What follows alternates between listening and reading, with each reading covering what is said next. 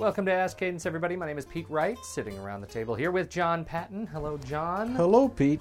And Jay Christensen. Hi, Hello Pete. again. Yeah. I think the question this week, we start with you, Jay, and it is very simple, so I'm going to count on you to flesh it out for us. The question is this. It's not even a question. The supplier can't deliver a product on time. Now, we have to make some assumptions about this product. What are these, or about this issue? What are these assumptions, and how do we help them get a handle on it? Well, this is one of the most difficult problems that project people face because they really have very little control in some cases over the contractor or vendor. They may have a contract that they can use as leverage, but that is a long, laborious process to get people to adhere and conform to the contract when the project is not getting done. So we need to attempt to solve the problem before it gets to that point. And a couple of things that I'd like to talk about at this point is to get the supplier or vendor involved in actually helping plan the project. Get them in the planning process so that they have then some skin in the game and they have an opportunity to help define the direction of the project and how the project is going to go. Second, a part of that then is for the contractor or vendor to be placed on the responsibility matrix so that people know what it is that we can expect from the vendor or supplier.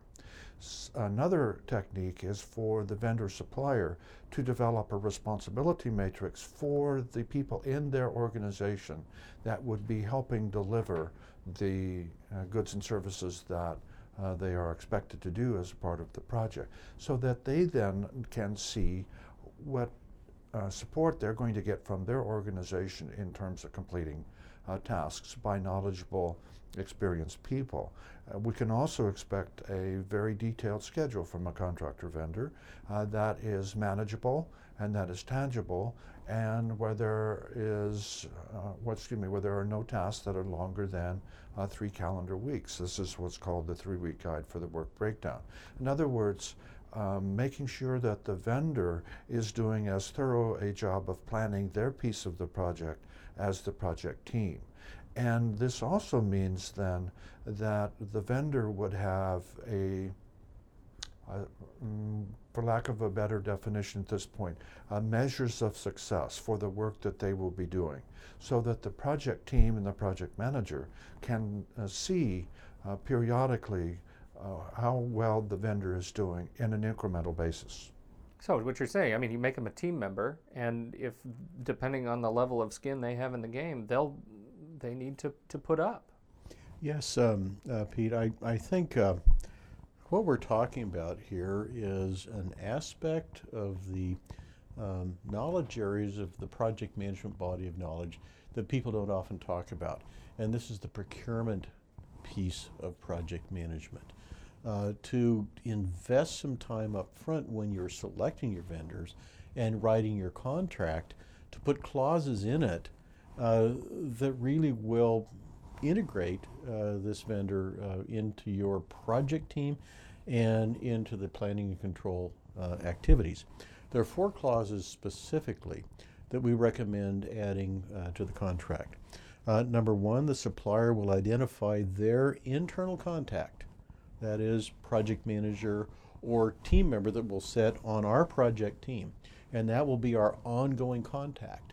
Because sometimes the sales function in a supplier just goes out and closes sales and comes back and says, here, I've made a sale, now you guys put it together. So before closing that sale completely, which really is signing the contract, we want to make sure that we've got an individual internally that we can continually go to and is responsible for the internal activities. Now, Jay identified a series of tools that we use in our Cadence methodology. So clause number 2 in the contract is that we're going to add is that the supplier will use our project management methodology and techniques. Now, to our listeners, I'm not saying Cadence necessarily. If you have a methodology which you use internally, specify your company methodology to be used in the contract, and that you will train the supplier in the use of that methodology. Excuse me one second, John. I'd like to add to that. And a key element of project success is communication. And if the supplier is allowed to use their own process, then it's apples and oranges when the project team is trying to communicate with the vendor or contract, and that leads to communication breakdown. So even further important for them, the contractor vendor, to use our accepted methodology so that we can talk easily with them. Well, Jay, there are 4 clauses. So we're right in the middle. Number 3 is that the supplier will provide the activity detail, that is the task detail, many people say, at the level that we request. So if you're the customer, then you'll put in the contract whatever we ask for in terms of schedule detail, vendor, you will supply it. So that causes the vendor to plan out the work in a detail that they may not be used to. And then finally, on number 4, you usually get vendor compliance because they will be able to bill you for it, and that is that the supplier will attend status meetings with the frequency that we ask. Because it goes right back to your point on communication, Jay. We want them there.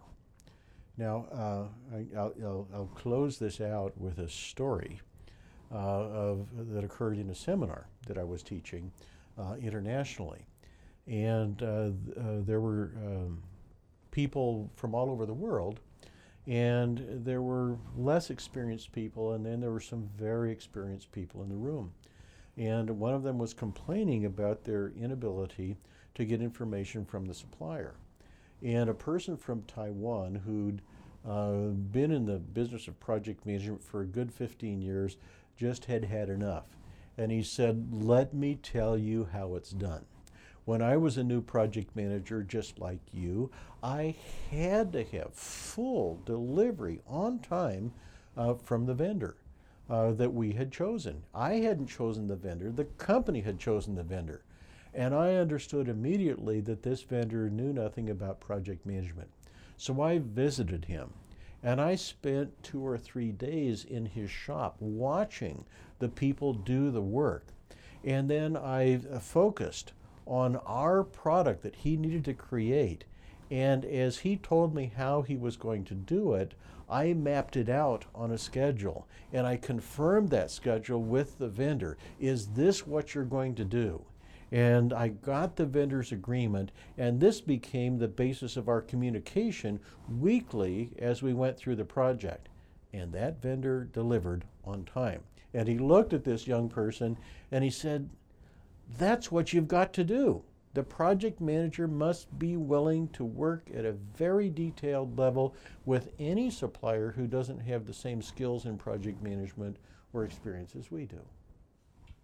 And I'd like to support that also by saying there might be some selection criteria for the vendor contract up front, in the sense that we ask them for project management practices and techniques, and then we may even go to the extent of examining their track record on previous contract to see how well they did or did not adhere to project management practices. Well, check my logic on this. I mean, all of these efforts are to prevent you from getting in a position of having to say the supplier can't deliver the product on time, and having to be put in a position of saying, do we need to go get another supplier? So, Pete, it's the same thing we face when we're getting team members internally. We don't always get who we would ideally want. So if we get a person internally that is a new performer or a marginal performer, we're going to have more detail in their part of the schedule, in their task work. It's the same thing we're going to do with a vendor who is an unknown or who has a poor track record, but we still must work with them. We even had in a phone company a vendor who was on probation, software development vendor, and they were key to this new product. And the project manager really caused, well, first of all, made them feel useful by integrating them with the project team. They'd always been at arm's length before. And then ensured that there was sufficient detail to determine when they were slipping behind and always took corrective action with the vendor representative. And the project came in one day early. Well, that's the objective. These are great strategies. Thank you for the discussion, and all of you downloading. Thank you for listening, and we will be back with you again next week. This has been Ask Cadence.